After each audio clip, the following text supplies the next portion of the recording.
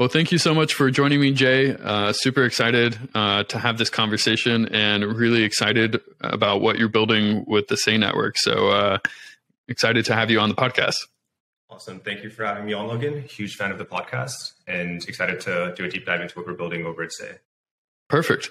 I would love to start the podcast. I always try to give a little bit more context on who you are and what got you into the crypto industry. So I'd love to start there. What brought you into crypto and how'd you get into the industry more broadly? Yeah, absolutely. So about me, my name is Jay. I'm a co-founder for Say Labs. And I personally got into crypto back in 2017. At that time, my roommate was going through Binance Launchpad. So we tinkered on a few different projects together. And then afterwards, I ended up joining Robinhood. So I spent almost 4 years at Robinhood. I saw the company 10x. And I was an engineering lead when the entire GameStop saga happened, I guess 2 years ago now. And it was definitely not handled very well. I'm sure you were following along, Logan. I'm sure a lot of people or a lot of listeners were following along as well. I think the biggest issue from Robinhood's side is we did not do a very good job communicating what was happening internally. And there was just a complete lack of transparency, right? And what that experience highlighted to me is how when you have these systems that have no transparency and things start to go wrong, they can become very messy very quickly. And we've seen this play out time and time again, most recently with 3AC and FTX over the past several months. And one thing that people don't really realize is just how powerless you feel when you're an insider that's working at one of these places. Because you put your reputation, you put your career on the line when you join a company like Robinhood. And it's just incredibly frustrating when management completely keeps you in the dark about what's happening internally, right? And it's even worse when you're leading people in the company and they're coming to you with questions and you don't really have any answers to be giving them. So after going through that experience myself, I became much more of a decentralization maxi. Anything that happens on chain is inherently trustless, and that would have avoided a lot of the issues that we saw both with Robinhood and also in, I guess, more malicious cases like 3AC and FTX. So that's why last year, I guess 2 years ago now, back in 2021, my co-founder and I, we started building a decentralized Robinhood, and that's what led us down this journey of building what is eventually now Say. Perfect. No, great background context. And yeah, I was following along with all the Robinhood stuff. And yeah, it was unfortunate kind of how it unfolded as it did. But I guess now it was kind of a little bit of a blessing in disguise because it led you to build Say.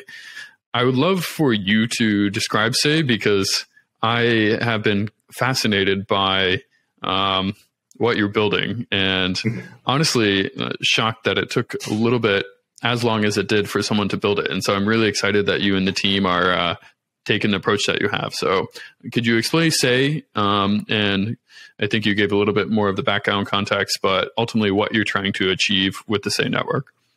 Absolutely, yeah. So we were trying to build a decentralized Robinhood end of 2021. And this led to us looking down every layer 1, every layer 2, and all the other infrastructure that we could use to build an exchange. And that's when we started observing what we call the exchange trilemma. So basically between decentralization, capital efficiency, and scalability, every single exchange that's out there right now is only able to get 2 of those 3 things. So if you look at Uniswap v2, it gets decentralization and scalability, but not capital efficiency. If you look at Binance, it gets capital efficiency and scalability, but not decentralization. And we didn't think that the solution was to keep iterating on exchange mechanisms, right? That's what people have been doing for the past several years, and that has not worked. Instead, we think that the solution is to do a complete rewrite of the underlying infrastructure. And this is how innovation typically works.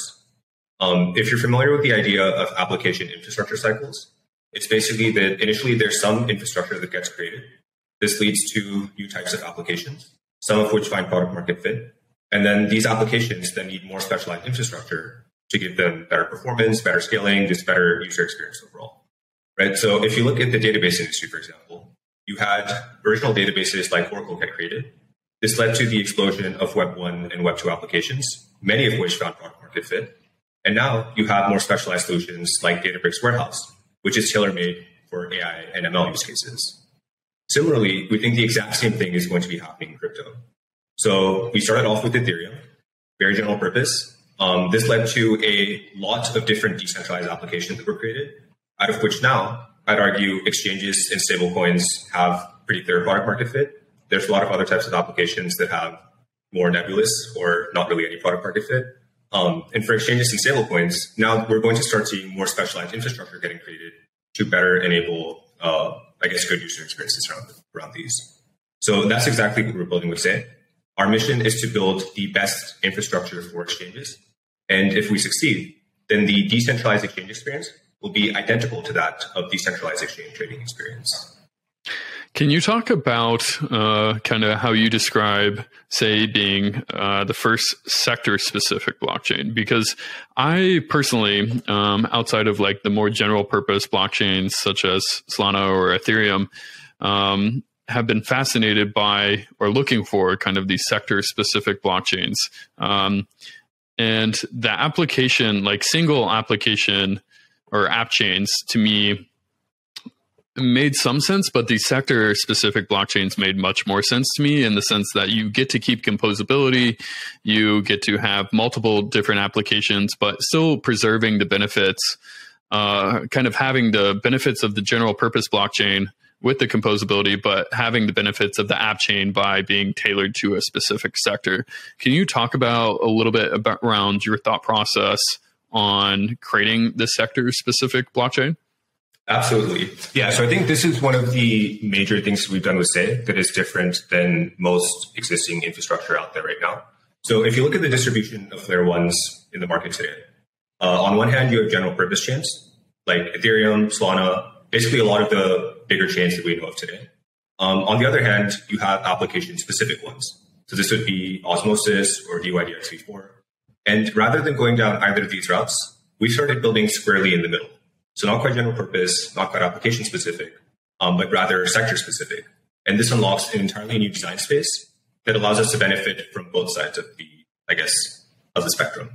So the main benefit with general purpose chains is the social coordination that it enables, right? So beyond just having composability or atomic composability between the different contracts that are there on the chain, I think the bigger thing is that there are all these teams that are part of this ecosystem, and they're all part of the same family that are all pushing that ecosystem to be successful.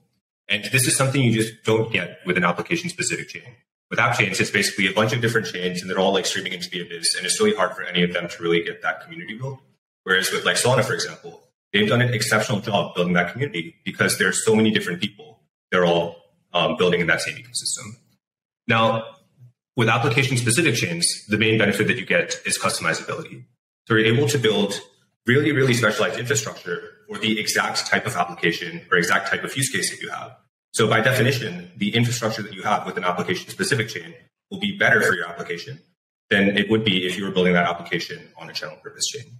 So rather than going down either of these two extremes, we took the approach where we're building a Layer-1 chain with very specialized infrastructure for exchanges to get built. But at the same time, we're not building any of the applications on top. We're just building the infrastructure. And we're encouraging a lot of different builders to come and start using Say to help their exchanges scale.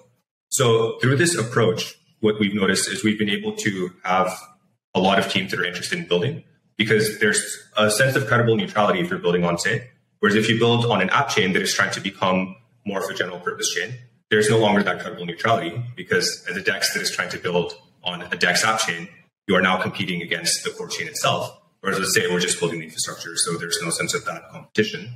And on the other hand, we have much better infrastructure than a general purpose chain.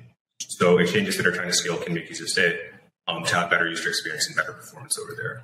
So that's why we went down that route. And yeah, I mean, we've definitely noticed that there has been a lot of interest from teams to start building on Say. It definitely makes sense to me. To play like a little bit of devil's advocate, today in the space exists kind of Ethereum is the more dominant platform. And Ethereum proponents would say, why did you not choose a layer 2 to kind of inherit the security of Ethereum and still get the scalability and the benefits of ETH? And then maybe following that question, in the opposite direction is kind of, again, the more high throughput chains such as, say, Sui or Solana and trying to, but still having kind of the generalized performance there. Why not build on one of those architectures instead of completely like building the infrastructure from scratch?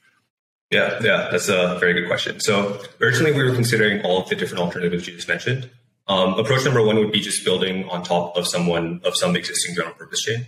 Approach two would be by building a rollup on top of Ethereum.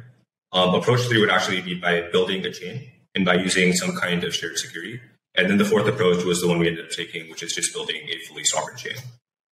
So in terms of the first question you asked, which is around rollups, the fundamental issue with building a rollup on Ethereum is that it just cannot scale right now. With the current way that rollups work, a rollup will have all this execution happen off-chain, and then they will have a bunch of call data in a state hash that they will then write to the core L1 chain. So even though there's not a lot of computation happening on the core L1 chain, there still is a lot of data that's being written.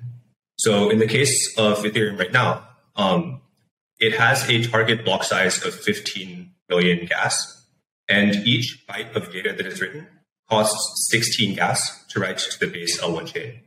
So we actually did the math. It came out to be around 6,000 transactions per second that the current Ethereum network can support. If you're going to be having all the block space be reserved for rollups that are doing very simple transactions, such as just sending Ether back and forth between different accounts.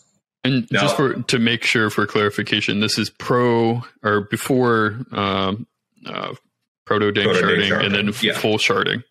Correct. So exactly. So that's with the current state of the Ethereum network. We're able to get around 6,000 TPS. Now, if you have proto-dank sharding, it actually comes out to be 6.7K TPS. And I think dank sharding would be the true time when that scalability concern would potentially be mitigated. With proto-dank sharding, what happens is in addition to the normal transactions that you can, or the normal data that you can write to the core L1 chain, you can also include up to 8 blobs of data.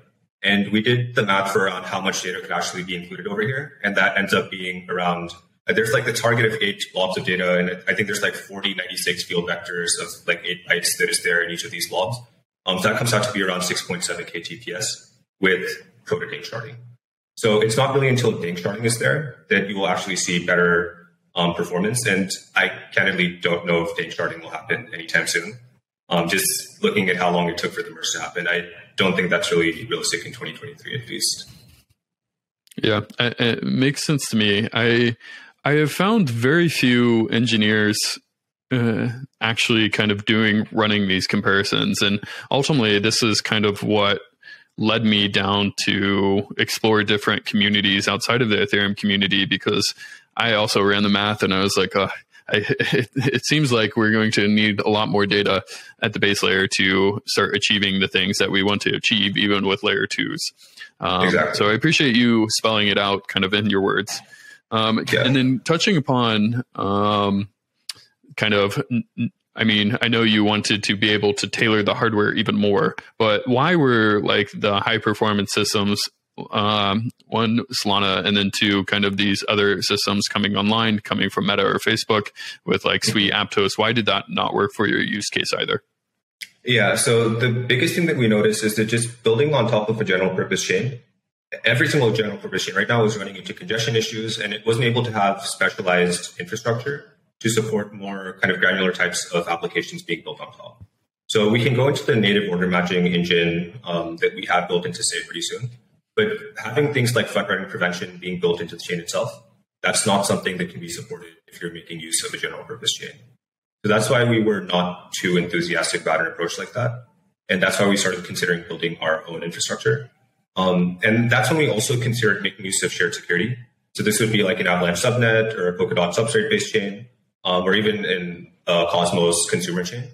And the reason that we didn't go down that route is because we wanted to have complete customizability over the validator set, over the consensus mechanisms, and over basically the time to finality that we are able to get if we build our own chain.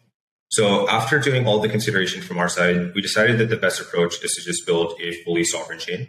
And then from that approach, we're able to have complete customizability over everything we want, and then build the best possible infrastructure for exchanges. Perfect. So you ultimately decided to choose Cosmos and build the Cosmos kind of SDK and build a chain from scratch from there. Can you explain why you chose like the Cosmos ecosystem to ultimately build your own Layer-1 and some of the technology improvements that you decided to make with the SDK? Yeah. So first question around why Cosmos. We were extremely enthusiastic about the Cosmos SDK because it is an extremely modular framework that allows you to get a chain up and running very quickly.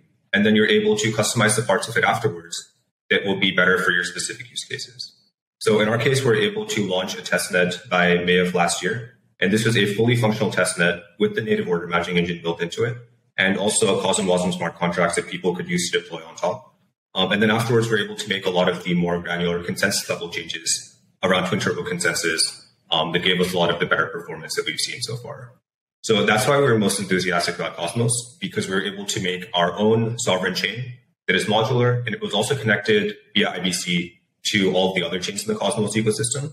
So for any chain that is focused on trading in exchanges, having this IBC connectivity from day one and having a trustless bridge that you can make use of, that is extremely powerful. That's why we got started with Cosmos. At this point, we actually have been working with Zaki and Marco. So Marco is the product lead for the Cosmos SDK to essentially push Cosmos and Tendermint to their absolute limits in terms of time to finality, in terms of throughput. And that's why we ended up actually forking the Cosmos SDK. And we also forked Tendermint Core. And now we're running our own custom versions of it. And in terms of the specific things that we've done with it, there's 3 core innovations that we have. The first one is Twin Turbo consensus. So we basically ran a bunch of performance testing to identify which parts of Cosmos and Tendermint are inefficient.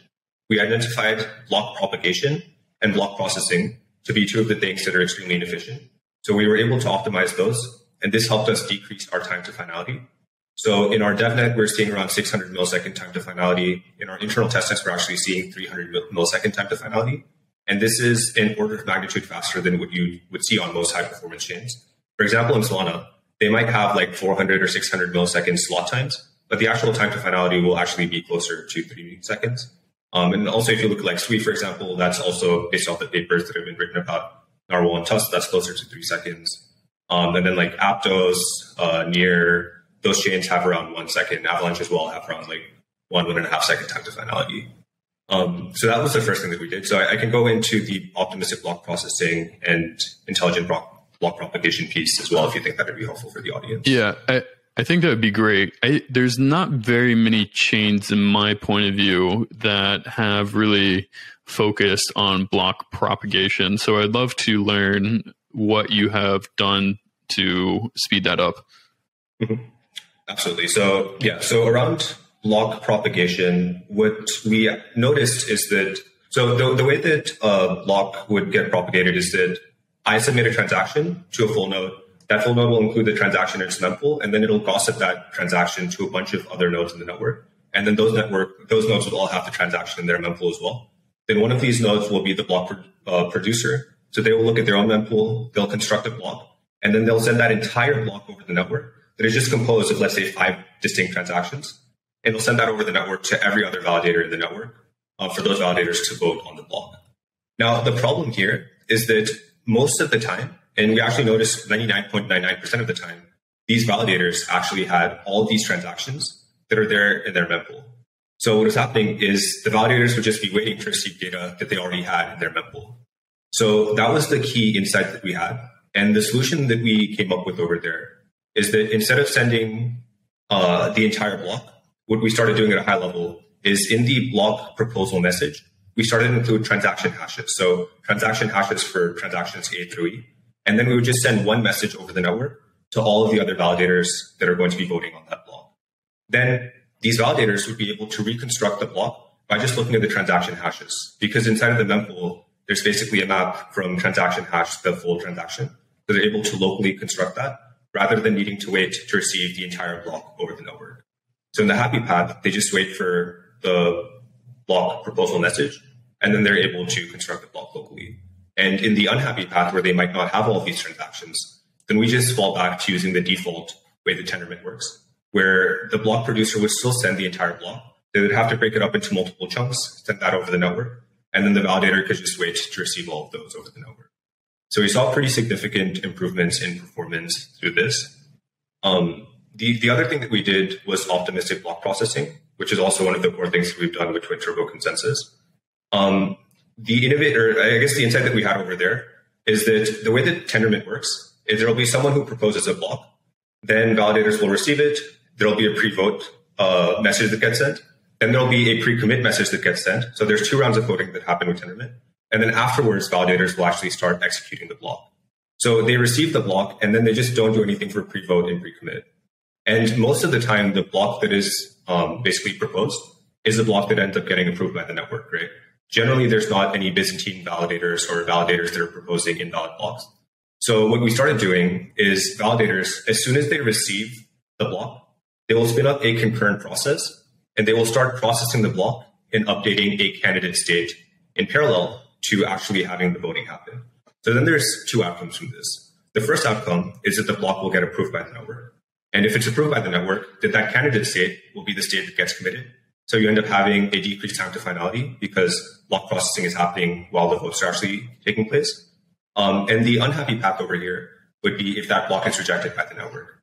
So in that case, it's pretty simple. The candidate state will just get discarded. And then for all future votes that happen during that block height, you will not be doing any of this optimistic processing to avoid having basically validators getting DDoSed and trying to do too much computation all at once. So we also observed pretty significant improvements from that. And that led us to the lower bound of 300 milliseconds time to finality in our internal testnet. Interesting. And today on the testnet, transactions are approximately 600 milliseconds in finality. Is it the combination of both, or is one giving like much higher, I would say, performance increase than the other with the block propagation versus block processing? Yeah, I mean, it depends on how much throughput is being handled as well. So in low throughput scenarios, it would be intelligent block propagation that is giving the decreased time to finality. Mm-hmm. And if there's a lot of computation that is happening that would actually result in the post pre-commit step taking a lot of time where you're actually processing the block, then in that case, it'll result in optimistic block processing would result in improved time to finality. Interesting. No, it's very clever. I'm always fascinated by the different systems and kind of the design choices that the teams make. There's a lot of like small nuances, but they matter a lot. So it's cool to hear you speak to it directly. So with that kind of block processing and intelligent block propagation, you're allowed or you're able to have very fast finality. Why? Initially, you were comparing it to other blockchains. Why do you have such a fast finality when compared to others, and why is that important? Yeah, so generally there's 2 types of finality. There are 2 types of consensus mechanisms that will result in either probabilistic finality or instant finality. So probabilistic finality means that you will have a block that is added to the chain, but that's not final. And there will be other blocks that get added either to that fork in the chain or to a different fork in the chain. And then only after a certain number of blocks have been built on top of that block will that be considered the canonical chain, and that transaction will be considered, or that block will be considered finalized. Now, the other approach is instant finality, which is what Say has and what all Tendermint-based chains have. And the way that that works is that in order for a new block to be added to the chain, there needs to be 2/3 consensus between all the validators that are there in the network. So you need everyone to agree, and then that block gets added. And that way there ends up not really being any forks or any reorgs that can happen on any chain that has instant finality. So how does this actually impact the user experience? Well, the biggest thing is with probabilistic finality, you can't really be sure about whether your transaction is part of the canonical chain until a certain number of blocks has passed, right? So if you're a market maker and you're placing 2 trades, trade A will be included in block A, which is to purchase an asset, and trade B, which is part of block B, which is to sell the asset. With probabilistic finality, what could happen is that transaction A might go through. It might be included in the fork that ends up becoming the canonical chain, and then transaction B might be included in another fork, and then that fork just gets orphaned. So the scenario you could end up with is your buy goes through, but then your sell does not. And then you just lose a bunch of money from that, right? And this is actually what market makers that we've talked to observed on Solana and other chains that have probabilistic finality, which is why they ended up responding to this by using more conservative trading. So they basically ended up having wider spreads to account for the greater risk of this probabilistic finality. And this led to overall a worse user experience. Now, if you contrast this to instant finality or any kind of single slot finality, if you are able to be guaranteed that transaction A is included in block A, that's part of the canonical chain. Transaction B is part of block B, that's part of the canonical chain. Then you're basically guaranteed that anything that is confirmed is going to be part of that canonical chain. So you can offer tighter spreads, and it just leads to a much less risky trading experience overall. So that's why market makers are optimistic about instant finality. And it also just ends up resulting in a better user experience in that as well, because you have tighter spreads. Yeah, it is fascinating. It's super interesting. One of the other things that you have also made improvements on the tech perspective is on the virtual machine and parallelization. I think today it's semi-comical to me that some chains are still kind of pursuing the single-threaded approach, where it seems fairly obvious that parallelization and the multi-core approach is going to be the correct one long-term, just being able to take advantage of modern hardware. Could you talk about what parallelization that you have done in the Say network and what results you get from that in the actual network? Yeah, absolutely. So Say is currently the only Cosmos SDK-based chain to be making use of any form of parallelization. And why do you think that is? Because I'm always confused by this.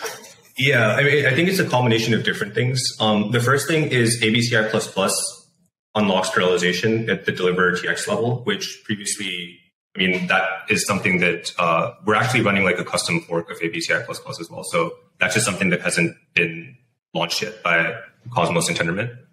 The second reason is for a lot of app chains right now, the problem isn't throughput.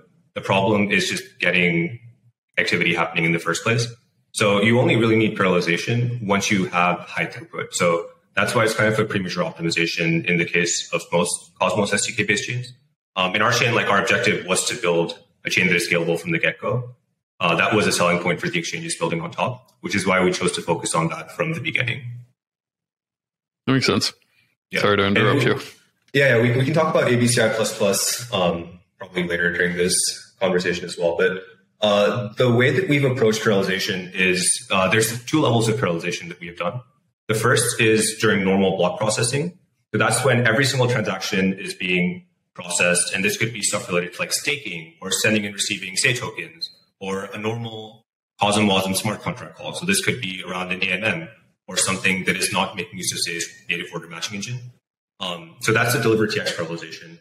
And then there's also end block parallelization. So at the end of the block, we have our native order matching engine that is running. And that'll be taking all the transactions and all the orders related to any of the order books. And they'll be executing them all using frequent batch auctions at the end of the block. So we can talk about that in a little bit. But for the deliver TX parallelization, the way that it works is at the chain level, there's the mapping between a message type and a template of the resources that it would be using. So for example, for a normal bank send message, there will be a message mapping to a template, and this template will take in the inputs of my account address and your account address. And then at runtime, when the chain sees that this is the transaction that is coming in, or this is the message that is coming in, it'll be able to identify that my bank account and your bank account are the resources that are being touched. Now, once these resources are identified, then you can just construct a directed acyclic graph of whatever the dependencies are. So for any transactions that are touching my account, they will all need to be run sequentially to avoid there being any conflicts from happening where multiple transactions are touching state at the same time. But if there's transactions that are doing something completely different, there's a transaction for my bank account, and then there's a transaction that is updating an AMM that I'm not touching at all, then these can be run in parallel. So that's the high level approach that we're doing. At runtime, we identify what these resources are that are being used, and then we construct a DAG that is then used to parallelize these transactions. Gotcha. So developers, just to re-articulate, do not have to specify which parts of the state that they're touching up front. The runtime will be able to do that for you. Yes. So what developers need to do is they need to say that at the chain level, like they're going to need to say that this smart contract is making use of these message types. So that is the additional overhead for developers. And that's okay. thing. So yeah, I was wrong. Developers do have to state which contracts they're stating up front. Yes. So developers will need to define that when this contract is deployed. Okay. And then they can update that afterwards as necessary. But for each individual transaction, the runtime will be able to identify that, okay, these are the resources that are being used based off those mappings the developer set up front. Okay, that makes sense. So it's similar to the Solana and Sui model where developers state up contracts up front, and then if they're not overlapping with any other pieces of state, those can be run in parallel. And if they are contentious for a single smart contract, those are run sequentially. Correct. And I think it's a little bit different than that because when the smart contracts are deployed per se, that's when you have to define the dependencies. But then afterwards at runtime, you can automatically figure out which resources are being used. Whereas in the case of Solana and Sui, you need to pass along whatever the resources are as part of the transaction. So that can lead to risk conditions that lead to things like crank turning, for example, because you don't know which accounts are going to be updated when you're submitting a transaction because you don't know what other transactions are coming in at the same time. And the runtime also doesn't know how to figure out which transactions or which accounts are going to be the ones that are being updated. So that leads to a little bit more a complicated experience with Solana and Sui. And yeah, so this is like the approach where like you have to define things upfront. And then there's also the other approach that Aptos is taking with block SVM, where they have this optimistic parallelization. I'm personally not really a fan of that approach. And at a high level, the way that that works is you'll try to run everything in parallel. And then for anything that ends up having a conflict where you're touching the same state, you'll then have to rerun that sequentially.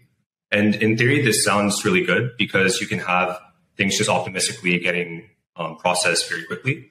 But in practice, what ends up happening is there end up being hotspots where you're going to have a lot of the transaction activity happening anyway. Like if you look at Ethereum L1, it would be stuff like Uniswap and OpenSea, where most of the transactions are touching the same state. So in that case, what you would do is you would just run everything in parallel, and then you would just rerun everything again sequentially. So that just adds additional time to processing. So I mean, that just results in greater time to finality from the user experience standpoint. Yeah. Then, I mean, earlier we were talking about time to finality, and you were mentioning Solana and Sui slightly longer finality times than Aptos. So why, I mean, with optimistic block propagation or runtime, why, as of today, is there confirmations in your words faster than the other two? So I think the biggest difference between, say, and Solana is instant finality versus probabilistic finality. With Aptos specifically, because they're doing they're using Aptos BFT, which is kind of similar to Tendermint. I mean, at least the literature that I saw online was 1 second time to finality from Aptos' side. I think that is a combination of the number of validators that they have and also the lack of the optimizations that we've made around optimistic block processing and the intelligent block propagation. I see. Okay, interesting. And then one other additional benefit of having a parallelized virtual machine is the capability to do localized fees. Is that something that Say Network is going to pursue, or are you going to have global fee markets initially? So from the start of the network, we will be having global fee markets. And I mean, that's pretty easy for us to support because we have a mempool that can then be used to create these global fee markets, which I think Solana had a different approach around that. In the future, we will likely investigate localized fee markets, but I mean, right now, that's not the top priority. And there's also going to be other ways that we can help prevent congestion. For example, through having like stopping spam related to MEV transactions by having some kind of MEV redistribution structure. So realistically, that is something our team will explore in the future, but that's not something that is on the roadmap right now. Makes sense. And then one other thing was kind of being more DeFi specific and the DeFi parallelization. Can you talk about that and kind of the real world results that you've received or see in kind of like number of order of operations? Yeah. So we have market-based parallelization that happens at the end of the block. So the way that the Cosmos SDK works is that during the block processing stage, there's begin block, then there's deliver TX, and then there's end block. So you can define customized logic for each of these steps. In Say's case, we're not doing anything super special for begin block. Deliver TX stage is where we've added in all of the parallelization that I just talked about. And then the last part of it is end block. So what we're doing with end block is we take every single order that makes use of the native order matching engine, and then we process them all together in aggregate at the end block. So we identify each market that each order is tied to. So for example, a Bitcoin spot market or a, say, perf market. And then from there, we aggregate all of those orders, and then we'll execute all of them at the same uniform clearing price. And for each of these markets, we can run them in parallel because they're not touching the same state. So what ends up happening is we're able to construct, again, a DAG, a directed acyclic graph of the different markets that are being run. And then we can just have different markets be run in parallel if they're not touching the same state. So it's parallelization based off specific assets. Exactly. Parallelization based off specific markets that are being traded. And the result of what we've observed from this is 22,000 orders per second that they are able to process. So in this case, 22,000 orders, like each transaction can be composed of multiple orders through order bundling. And because of this, we're able to get 22,000 orders per second in the internal testnet, which is the magnitude more than you would be able to see on most high performance ecosystems, which tend to get around 1,000 to 5,000 orders that they can process every second. Interesting. And so is that an aggregate 22,000 across the entire chain? Yes. So that would be across different markets. I think those tests were done with 20 separate markets that were being parallelized. So Interesting. And on the batching front, how many transactions are you batching in each? For those specific tests, I think it was around somewhere between 100 to 8,000 transactions or orders per transaction that were being batched. We're still figuring out, like on mainnet, what the max number of orders that can be batched into each transaction is.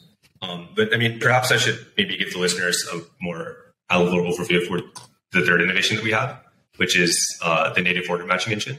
Yeah. So the native order matching engine is something that is built into the chain itself, and it supports the two things that we've been talking about right now, which is the order batching and the end block processing. So specifically, the way that it works is if you're an exchange and you want to build an order book-based exchange, then you can just make use of the native order matching engine to create new markets very easily. And then this will also help with placing trades, matching trades, and filling trades. So all of this will just happen at the chain level. So the order batching piece that we're talking about right now is that because the chain itself has this kind of order matching engine primitive built in, as a market maker, you can actually submit multiple orders per transaction. So on other chains, you might need to submit one transaction per order. In this case, you can submit, let's say, 100 orders per transaction and only pay the gas fees tied to that one transaction to make sure that that transaction is included in the block that you're trying to get those updates to happen. So that is what the order batching process is. The other thing that we do is because we're processing everything at the end of the block, we can actually prevent certain types of MEV, such as front running, related to these order book transactions by just aggregating everything at the end of the block and then making use of frequent batch auctions. So the way that frequent batch auctions work is that rather than sequentially processing every single transaction will get filled, or every single order will get filled at the same uniform clearing price. And through this, your order within the block no longer matters.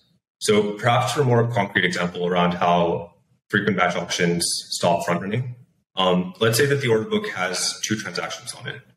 One transaction for $10, the other order is for $11. And then two orders come in the block for people that want to buy the assets, right? Two market orders. So what will happen with sequential processing is that the first order will get filled at $10, and then the second order will get filled at $11. The way that it'll work with frequent batch auctions is that the first order and the second order will both get filled at the exact same price, of $10.50, which is 10 plus 11 divided by 2. So through this approach, your ordering within a block no longer matters, and it helps prevent any of the front running that you would see happening in other ecosystems, where there's suddenly, in those ecosystems, there's incentive where if you see someone submitting an order, then you can place an order before theirs, have your order get filled, then afterwards place a sell order to sell that same asset at a slightly higher price to that user, and then profit off whatever slippage that user was accepting for that order. So how does MEV ultimately work in the Say network from that result then? Yes. So I guess for the listeners, MEV, maximal extractable value, is the value that a validator or a block proposer can get by ordering transactions within a block. So one example of that would be the front running example that I just gave right now, where the validator, if they see that you submit an order, they can put in 2 orders before yours. One is to buy the asset. The second one is to sell the asset, to sell that asset to you at a higher price. And from their standpoint, it is completely riskless because all of that is going to get executed as part of one block. So there's no way that they were going to be left holding that asset without being able to sell it to you. So that would be one example of MEV. And that front running is just bad, right? That is extremely predatory towards users, and it's been outlawed in normal financial markets. So that's bad. But then there's also other types of MEV where there is an opportunity to make money. For example, through a liquidation or an ARB or an NFT mint, if you are the first person or one of the first people to be placing a transaction at the start of the block. So because of that, what you've seen in other ecosystems is a lot of spam, where people see that the value of the opportunity is, let's say, $1,000, and then the cost of submitting a transaction is substantially less than $1,000. They just submit as many transactions as they can to try to get that opportunity. So those would be the examples of MEV. And we think that the neutral MEV is something that we can redistribute to the chain and people that are stakers and validators to the chain. And front running is something that we're going to try to prevent whenever we have the ability to do so. So frequent batch auctions is what we're using to help prevent front running for anything related to the order matching engine. And for all of the other types of MEV, rather than having a scenario where everyone tries to spam the network to get that opportunity, we're going to be setting up something similar to flash bots on Ethereum, where there's an off-chain auction that'll happen. So there'll be some entity that is running these off-chain auctions. People that want to win this opportunity, this economic MEV opportunity, will submit bids to this off-chain node. And then this off-chain node will have some auction happen, and then they'll create a transaction bundle. And then they will then submit this bundle to the network to ensure that you get prioritized transactions in there. So if the value of the opportunity is $100, you might initially need to submit a bid for $1 because there's no one else that is competing for that opportunity. And then that bid will then get redistributed to the network of stakers and also validators. So that's how there'll be value pool happening for the chain. And then in the longer term, once a lot of these opportunities, there's more people that know about these, so they become more competitive. To win that $100 opportunity, you might need to submit a bid for $99.50. So then that entire value of that MEV opportunity essentially just gets redistributed to the chain itself. So that's what's going to be happening with MEV on Say in the longer term. Very interesting. No, it's some interesting design choices. I like it. Going back to like the parallelization per assets, is there something about the consensus algorithm that you and the team have uniquely enabled on the Say network that is not possible on other high throughput networks? Or can the parallelization of specific assets also be done on other networks as well? Well, you can't do it the same way as what is happening on Say right now, because this is aggregating all the transactions together at the end of the block and then executing different markets in parallel.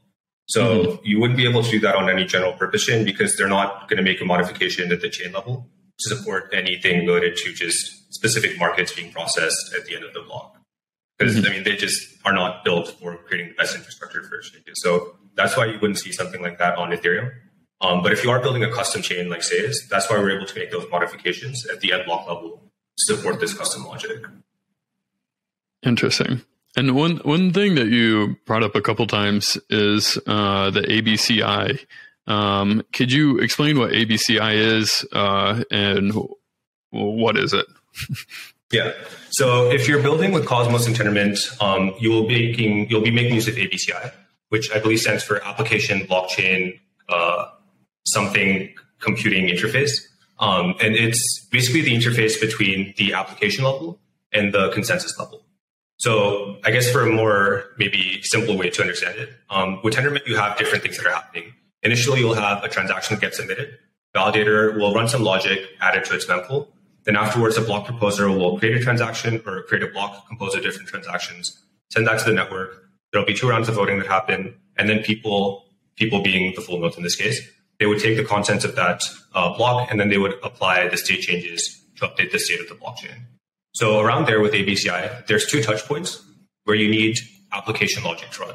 The first would be when you're adding something to the mempool, you need to be running sanity checks to make sure that that transaction is not terribly invalid. So that's where the check TX logic is defined at the Cosmos SDK level. So that makes use of ABCI. And the second touch point would be when you're actually processing the block. That's when you need all of the state logic to be happening. So that's where with ABCI, you define the logic that you want with begin block, deliver TX, and block, and commit to define what the state changes should be. So that's one thing that we have been using. But then there's also ABCI++, which is an improvement of ABCI and allows for many more granular kinds of functionalities. So it allows you to add and customize logic when the block producer is preparing a proposal, when validators are processing that proposal, when you're doing vote processing as part of the pre-commit step. And with deliver TX, you normally only get one transaction at a time from Tendermint. But with ABCI++, you get this concept of a finalized block to receive all the transactions at the same time, and then you can process them however you want to. So in Say's case, we actually ended up using ABCI++ by having our own custom fork of Cosmos and Tendermint. And we're using it for 3 different things. The first use case for us is around optimistic block processing. So this is during that process proposal step. Validators will spin up that concurrent process that'll be basically processing the block and then applying the state changes to a candidate state. So that's one of the use cases for ABCI++ for us. The second one is for parallelization. So with finalized block, you get all the transactions at the same time. And this allows you to construct that directed acyclic graph and then process them in parallel. Whereas for a normal Cosmos chain right now, you would be only getting one of them at a time. So you're not able to parallelize anything during that deliver TX stage. And the third use case for us is around oracles. So Say has a native price oracle that is built into the chain itself. And this price oracle requires validators to be submitting transactions each block. And then one design approach that we were using before with ABCI is that all the transactions will get processed during one block, and then that price will be usable for the next block. But with ABCI++, what we're able to do is we're able to prioritize all of these Oracle-related transactions. So we process them initially, and then all future transactions in that block will be making use of the updated Oracle price feeds. So those are the 3 use cases we have for ABCI++. And yeah, I think we're one of the few chains right now that has been using it. And overall, it's been, I think, pretty significant for us to get this customized infrastructure that we're building. Yeah, it's fascinating just how custom you can get with the stack. So with that customization and taking advantage of like a lot of the parallelization, what are some of like the node requirements? I'm assuming you need lots of cores. Can you talk about like, what you're looking on the node specs and then some throughput levels that you're expecting? Yeah, so we don't have node requirements that are too different from other Cosmos chains, actually. So for example, the node specs that we have right now are, I think, identical to that of Osmosis. So the number of cores, I think, would be the main thing that we might tweak around in the future, depending on how much throughput the chain gets to. Like validators might want to use hardware that has a greater number of cores. But right now it's NVMe disk. It's going to be, I think, 32 gigabytes of RAM, 1 terabyte of the NVMe disk. And then in terms of bandwidth, it'll be around, I think what we used for our internal testing was 2 gigabits per second bandwidth. So it'll probably be something similar to that validators will be running on mainnet as well. Nice.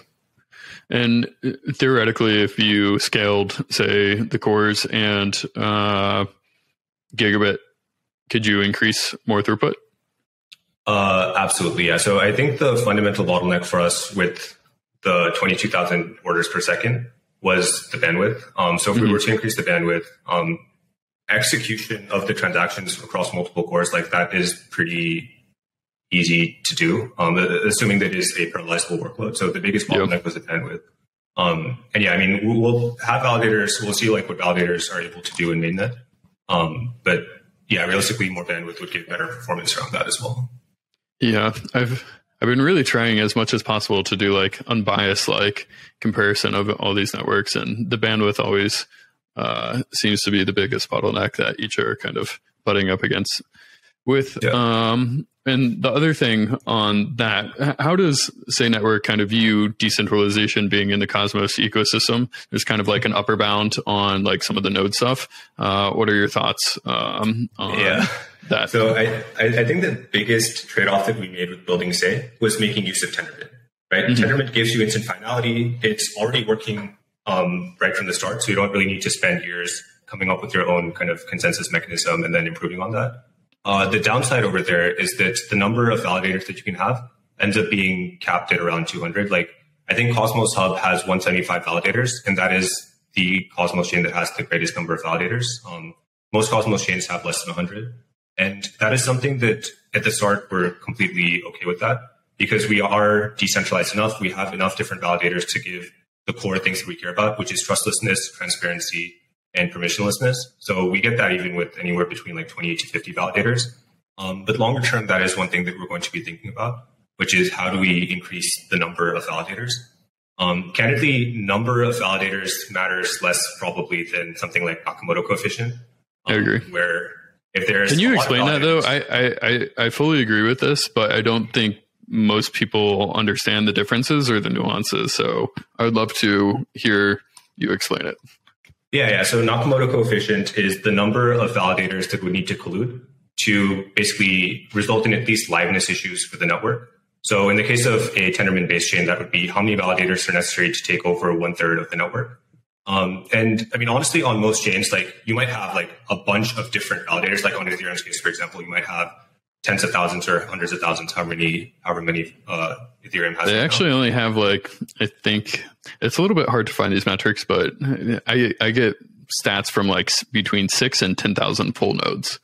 Oh, okay. On ETH. It's not that many compared to what they, and this is full nodes. It's not like the stakes. So, and that's an important distinction as well, but it's not as many as people would think.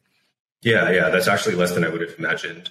But yeah, I mean, you might have this number that seems like a lot of validators, but if there's a small number of entities that actually control most of the voting power, then that results in these entities just being able to collude to take over the network, even if there are a lot of validators, right?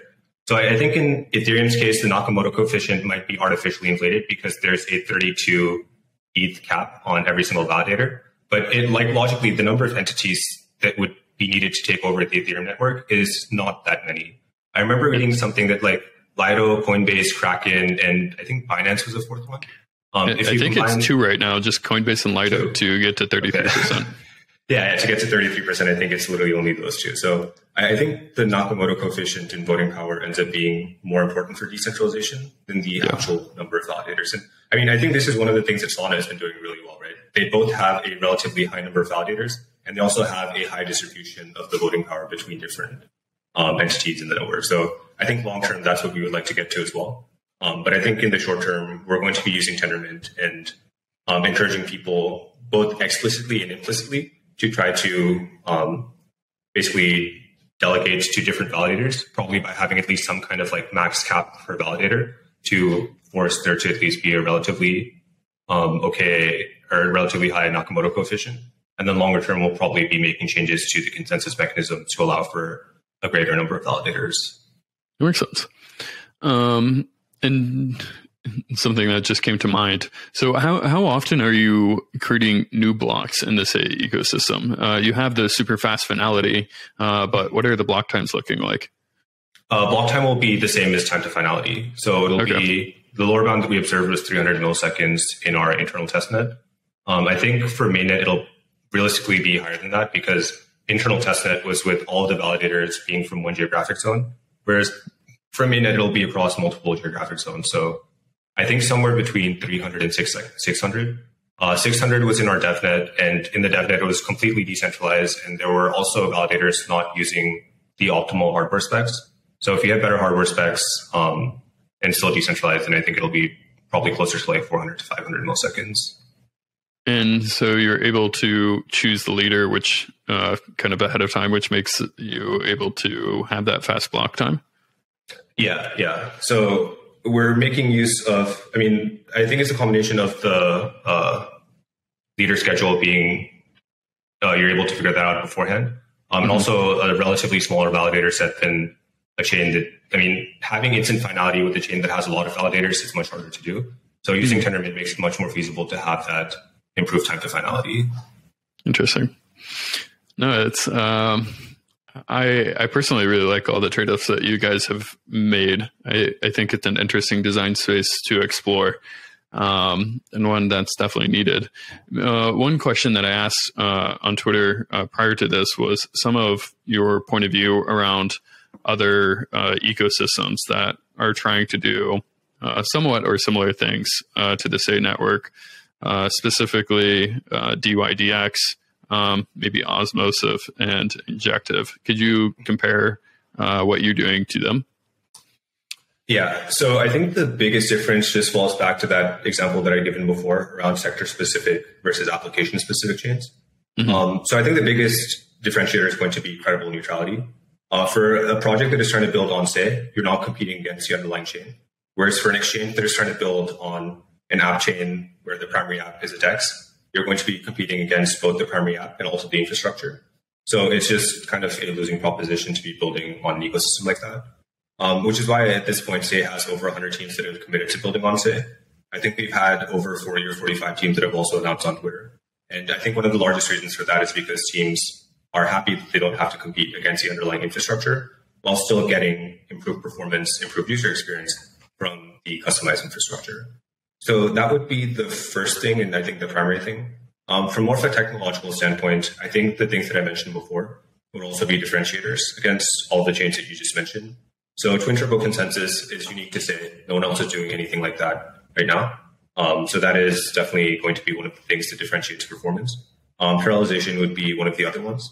And then I guess for each of these chains, there ends up being something that's a little bit different. Like for DYDX, for example, they have off-chain order books. So every single validator has their own copy of the order book that is there in memory for them. And in some ways, this is better, but in other ways, this is worse. In terms of how it could be better, from a market maker standpoint, you can submit a order, and then that validator could confirm that they received that order faster than it would take for that order to get confirmed by the entire network if there needs to be consensus from that network. But on the other hand, one downside would be that there's more opportunities for MEV, because if a validator sees that you are submitting a transaction, then they could actually just include their own transaction beforehand, and then they can give you confirmation that they received theirs. But then the ordering would be their transaction would be able to make the profit, and then your transaction might end up failing, or it might get a worse price than the kind of MEV transaction would be getting. So I think that would be one of the trade-offs around that kind of an approach. But overall, I think all of these teams are doing fantastic jobs. And definitely it'll be pretty exciting to work with all of these to just grow out the Cosmos ecosystem moving forward. And just to reiterate the kind of main things with the Twin Turbo, and like what makes it unique is the optimistic block processing and the intelligent block propagation. Exactly. Yes. Gotcha. Interesting. Cool. And then you mentioned also there's numerous teams kind of building on the Say network. Could you talk about those? I think even some of them include different layer 2s exploring the ecosystem. Could you talk about one, just the general projects building on the layer 1s, I guess, and then talk about layer 2s and your thoughts of layer 2s using Say? Yeah. So first of all, Say launched our testnet back in May of last year. And since then, we've been getting a lot of teams that have been interested in building on Say. Initially, it was teams who were purely enthusiastic about the native order matching engine and being able to build a better exchange on Say. Afterwards, when teams saw that there was a DEX community that was forming on Say, we started seeing more and more kind of infrastructure-focused applications or just other types of applications that are not exchanges building on top. So at this point, there are over 100 teams that have committed to building on Say.